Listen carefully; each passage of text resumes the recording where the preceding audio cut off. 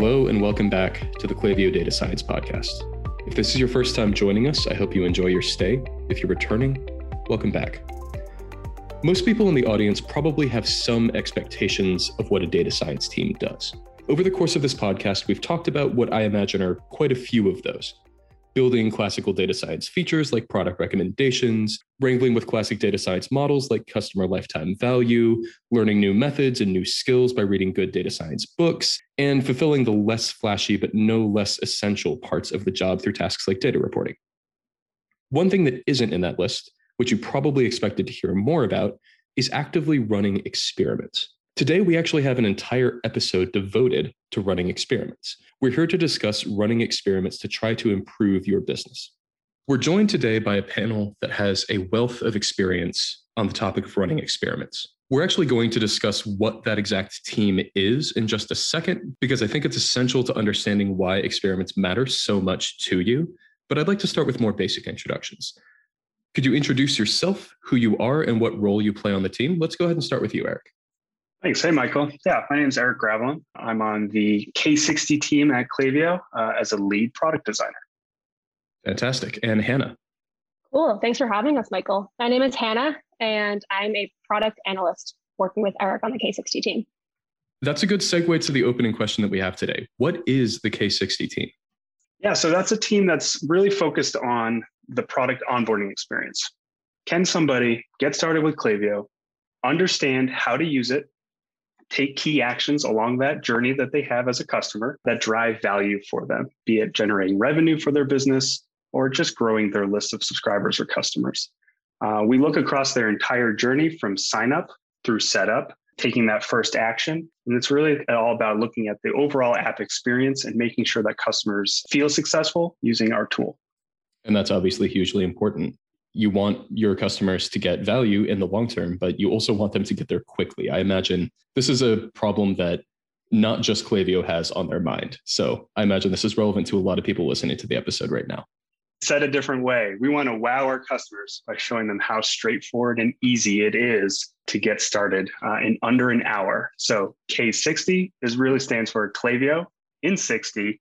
Can they do all these great learning actions in under 60 minutes or within their first session of using our tool? Obviously, involved in that, y'all run a lot of experiments. I'd actually like to start by thinking about a little bit of a philosophical point on experiments. One of the important things about running an experiment is that fundamentally the point is you're trying to have an effect that you can measure. It's one of the core parts of the entire scientific principle, one of the core parts of experimentation. In a business context, that means you usually have to have a metric that you're trying to move. What are some of the metrics that the K60 team cares about, and why do those matter? There are many metrics that we care about, from very specific conversion funnel optimizations to qualitative insights that we get by talking directly with as many customers as we can week over week. But I'd say that the metric we refer to the most is something called our K60 milestone metric. This essentially measures how successful our customers have been in the first hour in completing any of those key actions that drive value for them down the road. As I mentioned earlier, the revenue or list growth. Said another way, it's really our account activation metric, which we use to gauge how far a customer is down a particular journey and using our tool so that we can understand where the additional opportunities are for them past that phase. Obviously, each experiment is different. Each experiment will have a core metric that it's trying to change, which might be something pretty straightforward, like if we're changing our setup wizard, looking at the setup wizard completion rate. But then for a lot of our bigger tasks, we'll look at, as Eric mentioned, that activation metric to make sure that what we're doing to our users in their first hour and their first day at Klaviyo is affecting their overall success in the product. Yeah, and that's one of the tricky things that I think people who are not as experienced with running experiments might overlook. It's fundamentally important to pick the right metric. It's fundamentally important to have the right goal. And it doesn't just come from nowhere. You actually have to come up with it. Definitely. And that's one thing the product analytics team is thinking about a lot right now. Not every team has a product analyst working with them. So we're trying to create some kind of frameworks and templates, especially for experimentation, but really for all kinds of feature specs with what metrics should you be defining? How can that experiment or feature relate to your team's goals, as well as what that individual feature is actually driving itself?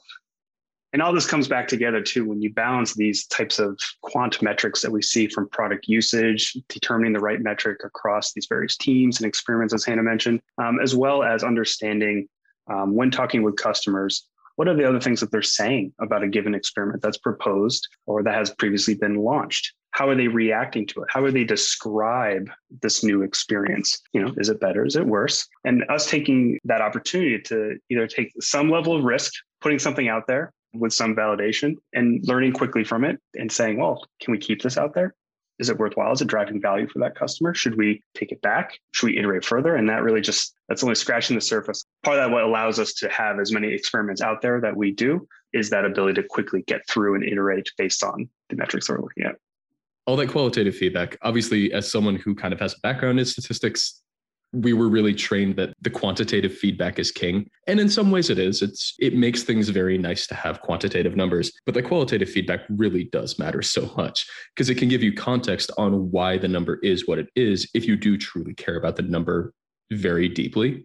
I think one example that we ran into with an experiment that we ran recently is we kind of asked people, explain why you gave this the rating that you gave it on a scale of 1 to 5. And looking through the CSV, you could just see some people like, oh, they gave it a 1. Oh no, that's terrible. Why did they give it a 1? Explanation: hate change. Literally 2 words. A very common sentiment you'll hear: change aversion. This is different. What do I do next with this? There's some margin of error, I think, in some respects to that, but making sure that you understand where it's coming from is vital in picking the certain tests that we want to run or how far we want to push the envelope for any given change. I also think instances like that show why quantitative data is also so important, because someone might say they hate change, but then convert at a much higher rate. So even though their qualitative data saying they hate change, if the numbers are actually showing they're more successful or they're upgrading to a higher billing plan or sending more emails and getting more engagement from their customers, they might quote unquote hate change, but in reality, that change is a huge win. So it is important to marry the two, but at the end of the day, figure out kind of what is actually working for your customers. And even though they might not think they like what they're doing, they might be more successful in getting to those things much faster, which is usually a win for all of our customers. Yeah, great point. How core is experimentation to the workflow in K60? What do you think, Hannah? I think we do this all the time.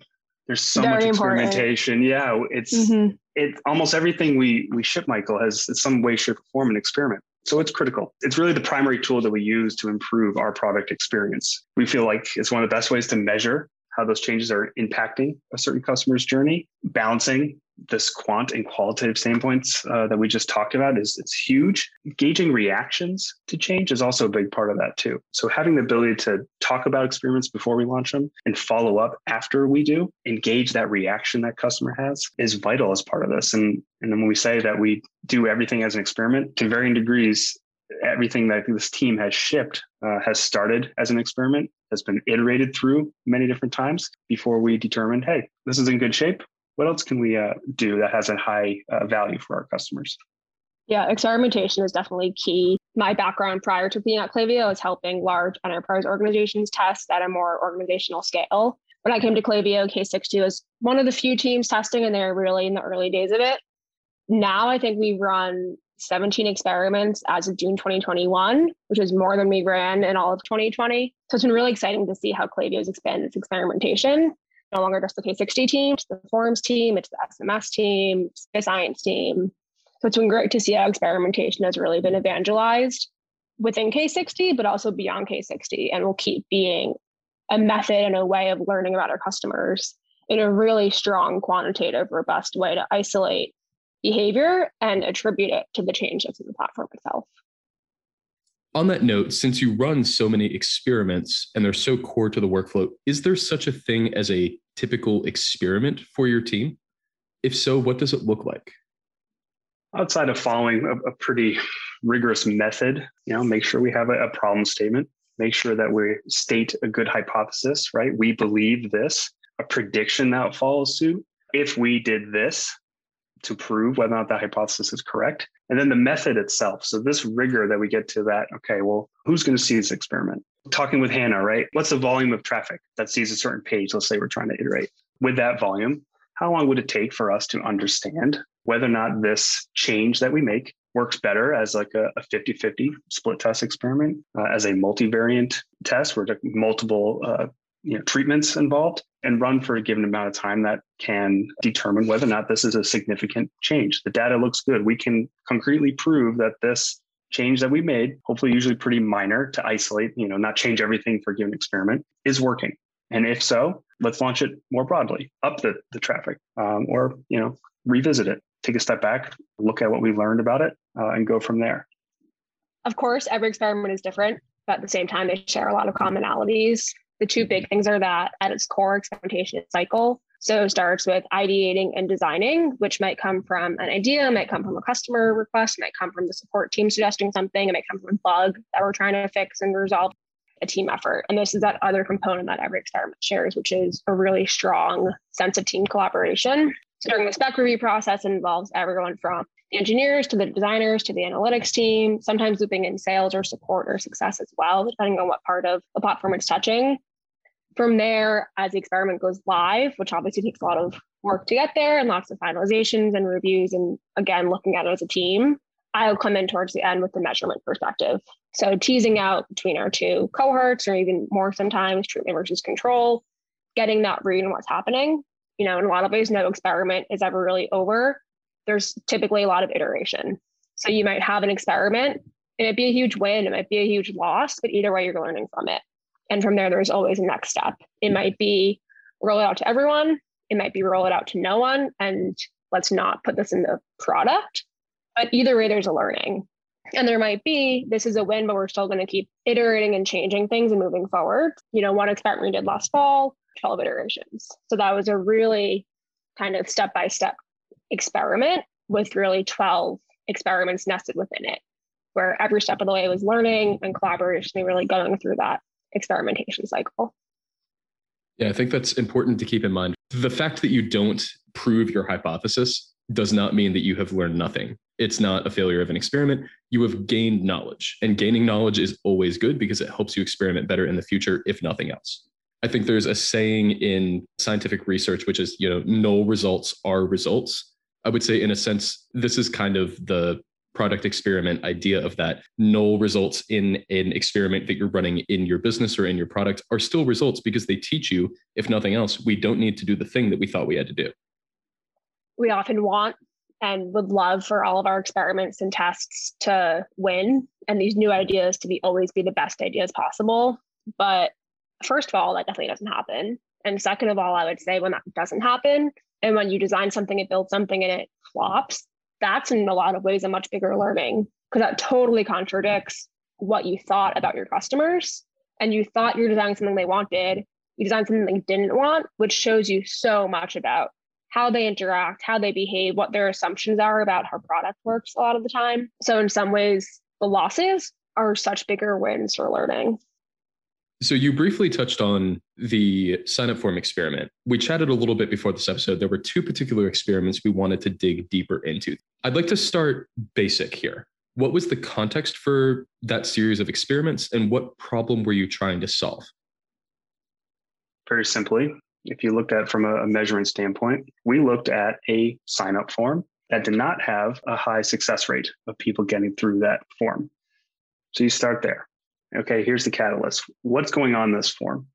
Why is this a low converting form? What's happening before and afterwards from this step in the journey? So we take a step back and we say, okay, what's this customer doing? In this particular instance, they're in Shopify, maybe set up a store already. They're looking to utilize the Klaviyo integration, and they get as far as understanding that we're going to share data between the two services.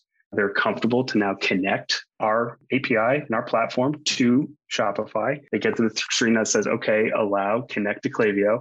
And then they arrive on this page, which problem number one, it didn't match our overall brand aesthetic at the time. What we were saying, how we kind of presented ourselves, those didn't line up initially. Number two, this form had upwards of 8 to 9 different fields associated with it. Many of them were being pre-populated with some data that Shopify was sharing with Klaviyo. The third thing, unfortunately, usability errors with that form, validation stuff, things that, low-hanging fruit for a lot of respects, but we knew that there's an opportunity to change that. So we take all that, knowing we can improve this, knowing that there's a high intent, the customer's already done those other steps to get to this page. What can we do long-term here? What does great look like here? What can we do? Spend some time designing, collaborating with engineering, product, with analytics, and putting out, okay, this is what would be great for this page, right? Shiny vision, a concept, let's build this. Now the change here is, instead of going off and building that shiny new space, that concept, we broke it down by those different problems I outlined earlier. What can we do systematically to rule out or prove that, hey, this will improve the conversion rate and or customers' experience through this? So from there, we started with, very simply, let's update that look and feel. Let's change this page, not the functionality of it, but this look and feel to match our brand. We did that change. We ran this experiment for a week or two. And this is a good example of what we were just talking about. We got essentially like a flatline result. It wasn't a big dip in the people who were submitting this. It wasn't a giant increase, but essentially told us, even with this style change, that wasn't going to have an effect on whether or not people are successful or not. However, we knew as designers and as a product team, like, hey, this is in fact better and aligns for our brand. Let's go with the new version. Let's take that change. And from there, tackle the next thing. Let's reduce these fields. So it's a whole new experiment now. We're going to reduce this friction that a user would perceive and actually experience through this, reduce all those 8 to 9 fields down to 2, the bare minimum to get you up and running while still capturing a lot of stuff in the background. And it's from there that we saw a huge increase, a giant. Wow, this is a great win. We reduce all this friction and see what happens. And here comes the benefit of having analytics on our team. Hannah spent some time to look in the data, and we learned some pretty interesting aspects about that test. For starters, it's worth noting that our success metric for this test was who was hitting the CTA or the call to action button, which in this case had something like submit or create account. As Eric said, we reduced our fields from 9, which meant our only 2 fields were a username and a password, which, if you picture that in your head, it looks a lot like a login form. So what we realized was happening was, in the old world, users would land on a sign-up form, see it, and then click the little login button at the top in the subheader. Now they're landing on a form with 2 fields, username and password, and a lot of existing users were filling out this form as a login form. So when we were looking at just the submit rate of the form, as Eric said, it was a huge increase. For a second, a huge win, where we were like, wow, we can almost double the conversions here. But it sounds too good to be true, and it's because it was too good to be true. Further investigation showed us that a lot of existing users were using this form as a login form, entering existing accounts, but not creating new accounts. So this required a bit of a deeper dive, where we looked at of who was submitting the form, were these new accounts being created or existing accounts being logged into? So it required some kind of data mining and cleaning out the results to see what was actually happening. We then narrowed it down more granularly into new users creating new accounts. We still saw a pretty big increase, about a relative 20% lift in that submit rate. It wasn't as extreme as we saw before, but it still was a win. But in that case, it was really good that we learned about our users. We were there hitting this form and using it as a login form. And then we also did learn that for new users to see fewer fields, they were submitting it at a higher rate. So it was both learning about our existing users and kind of got the juices flowing in our brains thinking about how can we make that experience better in the future, as well as realizing 2 fields for new users is better. And from there, that really led to about 10 more iterations on the copy. So on the language on that form, changing what was in the green button, saying sign up now, create account, create free account, as well as the language above the form. And we landed on what we think is a pretty nice design. It's more accurate, more personalized, more inviting to new users signing up for Klaviyo for the first time.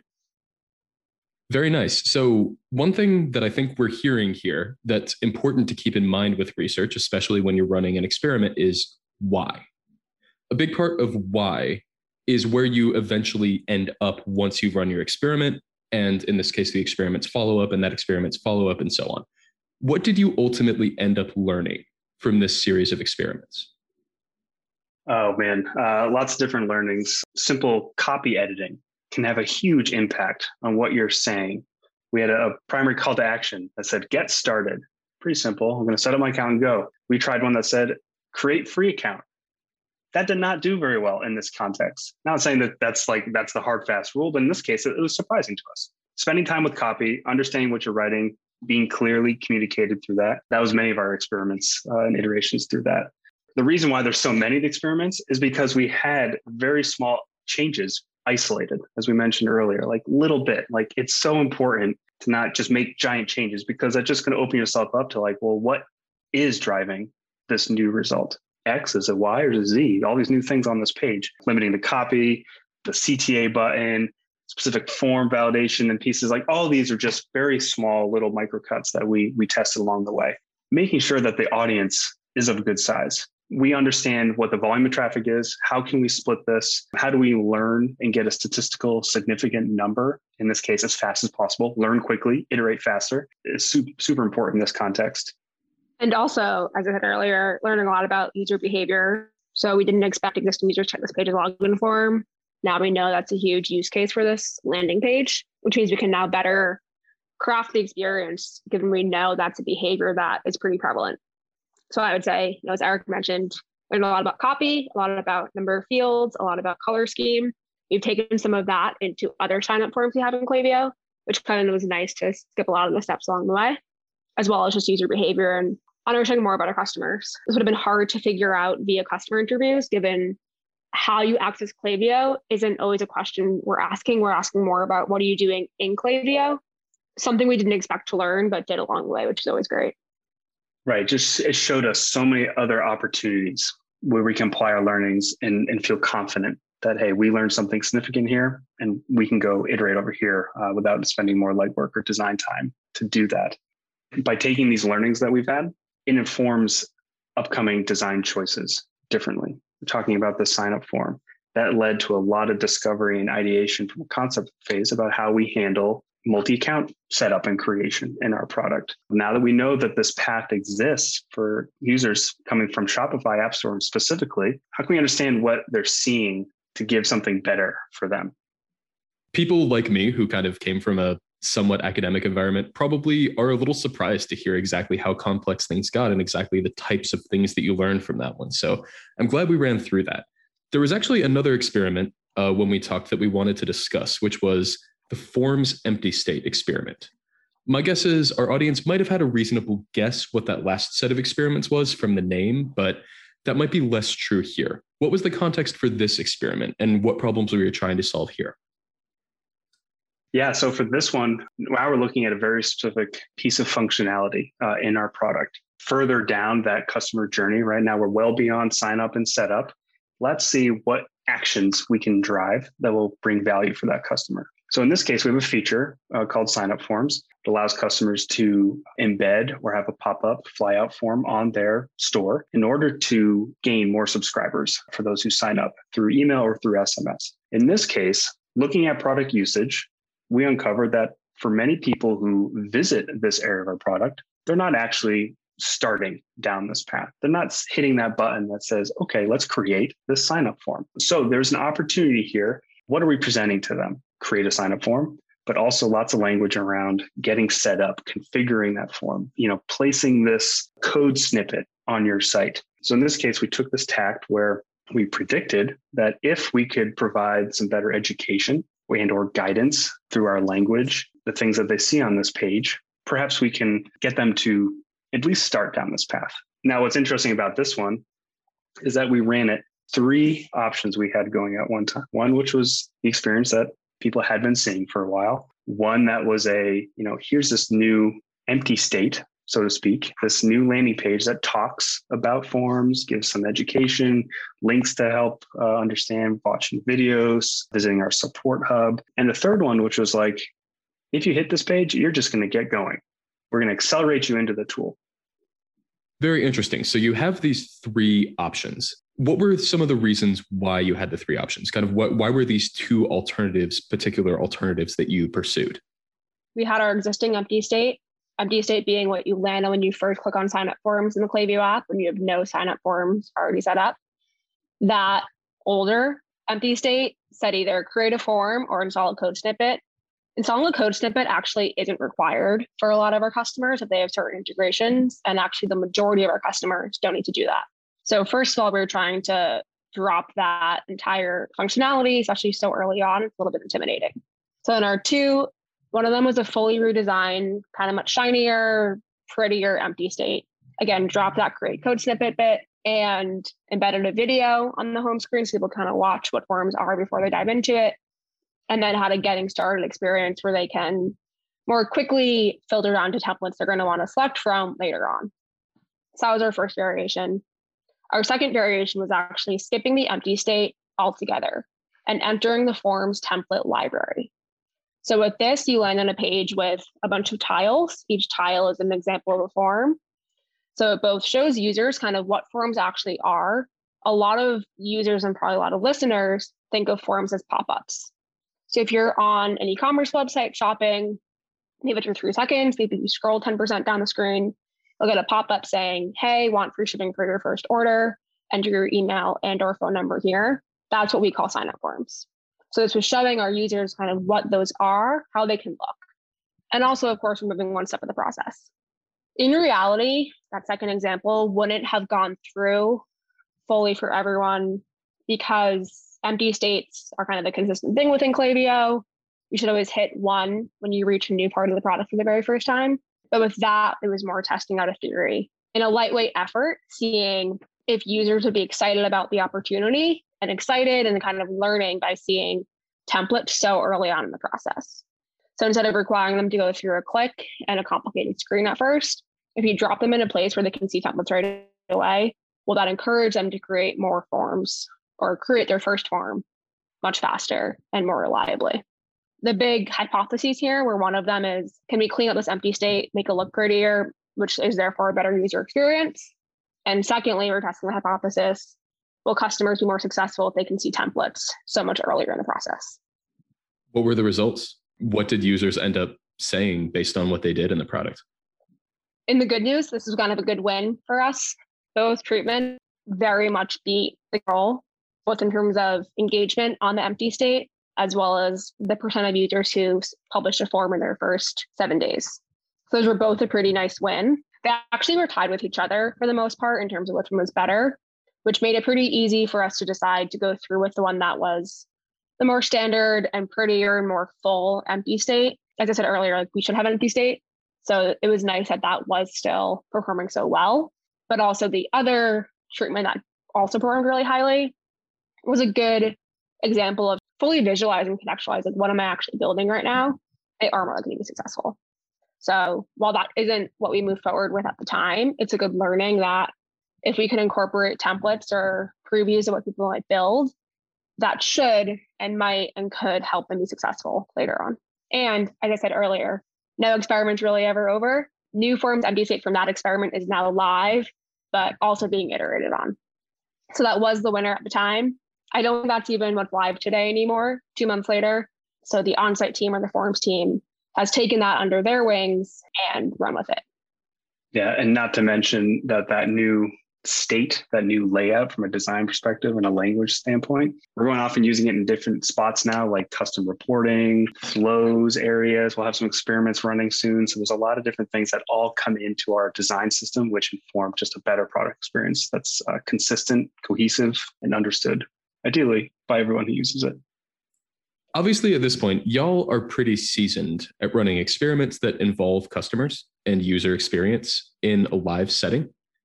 Some of our listeners may not be, but I'd actually like to address them very directly here. What advice would you give someone who's just starting out with running experiments that involve customers live in their product? That's a great question. As the data person here, as the person who owns the success metrics, I would say get that basic knowledge of A/B testing and statistics. I use Evan Miller a pretty good amount in his website, which can help with sample sizing before a test, as well as helping get that measurement of, I have 2 cohorts, who's performing better. One thing we haven't touched on a ton so far, but has been sprinkled throughout is statistical significance, which is a really important way to measure a test. Sometimes you'll see a result and you don't know if it's noise or if it's a signal, and significance can help tease out, is this a signal or is it noise? So I would say having those basics, at least for the person owning the test, critical so that you can measure it reliably. and be sure that the changes you're making are real and not just noise that you got lucky with. It is a tricky thing running these live tests. I typically say, as I mentioned earlier, like we have this vision, right? We know what we want to get to. Finding the right small cuts that progress that you can learn from and get to that vision is so important. And doing so from a design standpoint, where it can feel different but recognizable, right? If a user sees something brand new, it should be intuitive for them. It shouldn't be a drastic change that's unannounced and like, oh, what the heck am I looking at now? That's important when working with live audiences. Another thing I would add is that it's important to know when to test. One thing I think of at Klaviyo, one thing I thought a lot about in my past job was you want to be testing when it's high risk, high reward. So think about that matrix. Something that's low risk, you probably should just do it. Something low reward, you probably shouldn't do it. It doesn't matter. So really thinking about, I'm testing something that I'm not sure what's going to happen, but it does matter what happens, as well as from the test, I can actually measure and isolate the changes. Something that's very hard to test would be like a color scheme change. Like that would probably be throughout the entire product, affect a lot of user experience. And also something like a color scheme change, what effect are you trying to bring about? Like that's less of a clear and direct metric being affected. So you want to make sure that what you're changing, you know exactly what should be changing as a result of that feature change. If you're moving a button, you're probably going to measure button clicks. So making sure that you're testing something that's worthwhile to test, make sure it's worth it, and make sure you're going to get a really clean read from it. It's important when you're doing these tests, you have a couple different levels of testing, right? You can have really big swings, like drastic changes that you want to really test that hypothesis or prediction for. And then these little ones that are, a lot of the ones that we have done have been these little minor changes that we've talked about earlier. For the big stuff, make sure that it is worthwhile of an endeavor to get down that path. And for the little stuff, when it comes to the users and how they perceive the product, how they use it, make sure you're guiding them in a way that's not introducing more friction, like little subtle changes here and there. If you do a lot of them, you'll get to a place that is ideally better for that customer. Another thing that we think about, like not just in the product, but as a team, talking a lot about experimentation, the K60 team and how we operate has been a pretty big experiment in itself. We've iterated in how we work through things, how we solve problems, where's our starting point, when's the right time to tackle an experiment, how big is our team or how small can our team be to tackle these things? What kind of documentation do we need to write? Who do we bring into the room with us? Well, a virtual room at this point, to talk through these things, understand how it affects other teams, other plans that they have, what experiments they might be trying.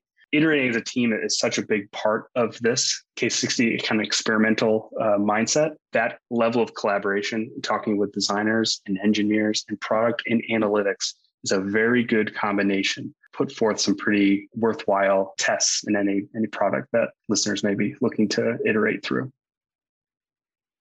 And that is it for the episode this month. Thank you to Hannah and Eric for being on. I hope everyone in the audience learned a lot from you. This episode, as all episodes are, was sponsored by Klaviyo.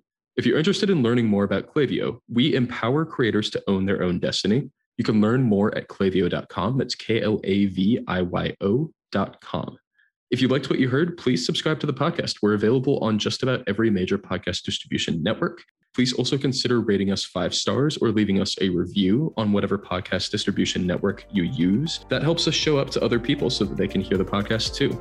If you have any questions, comments, or concerns, the best person to reach is me. The best place to reach me is Twitter. My handle there is at Lawson_M_T. That's at LAWSON_M_T. Thanks for joining us. Have a good month.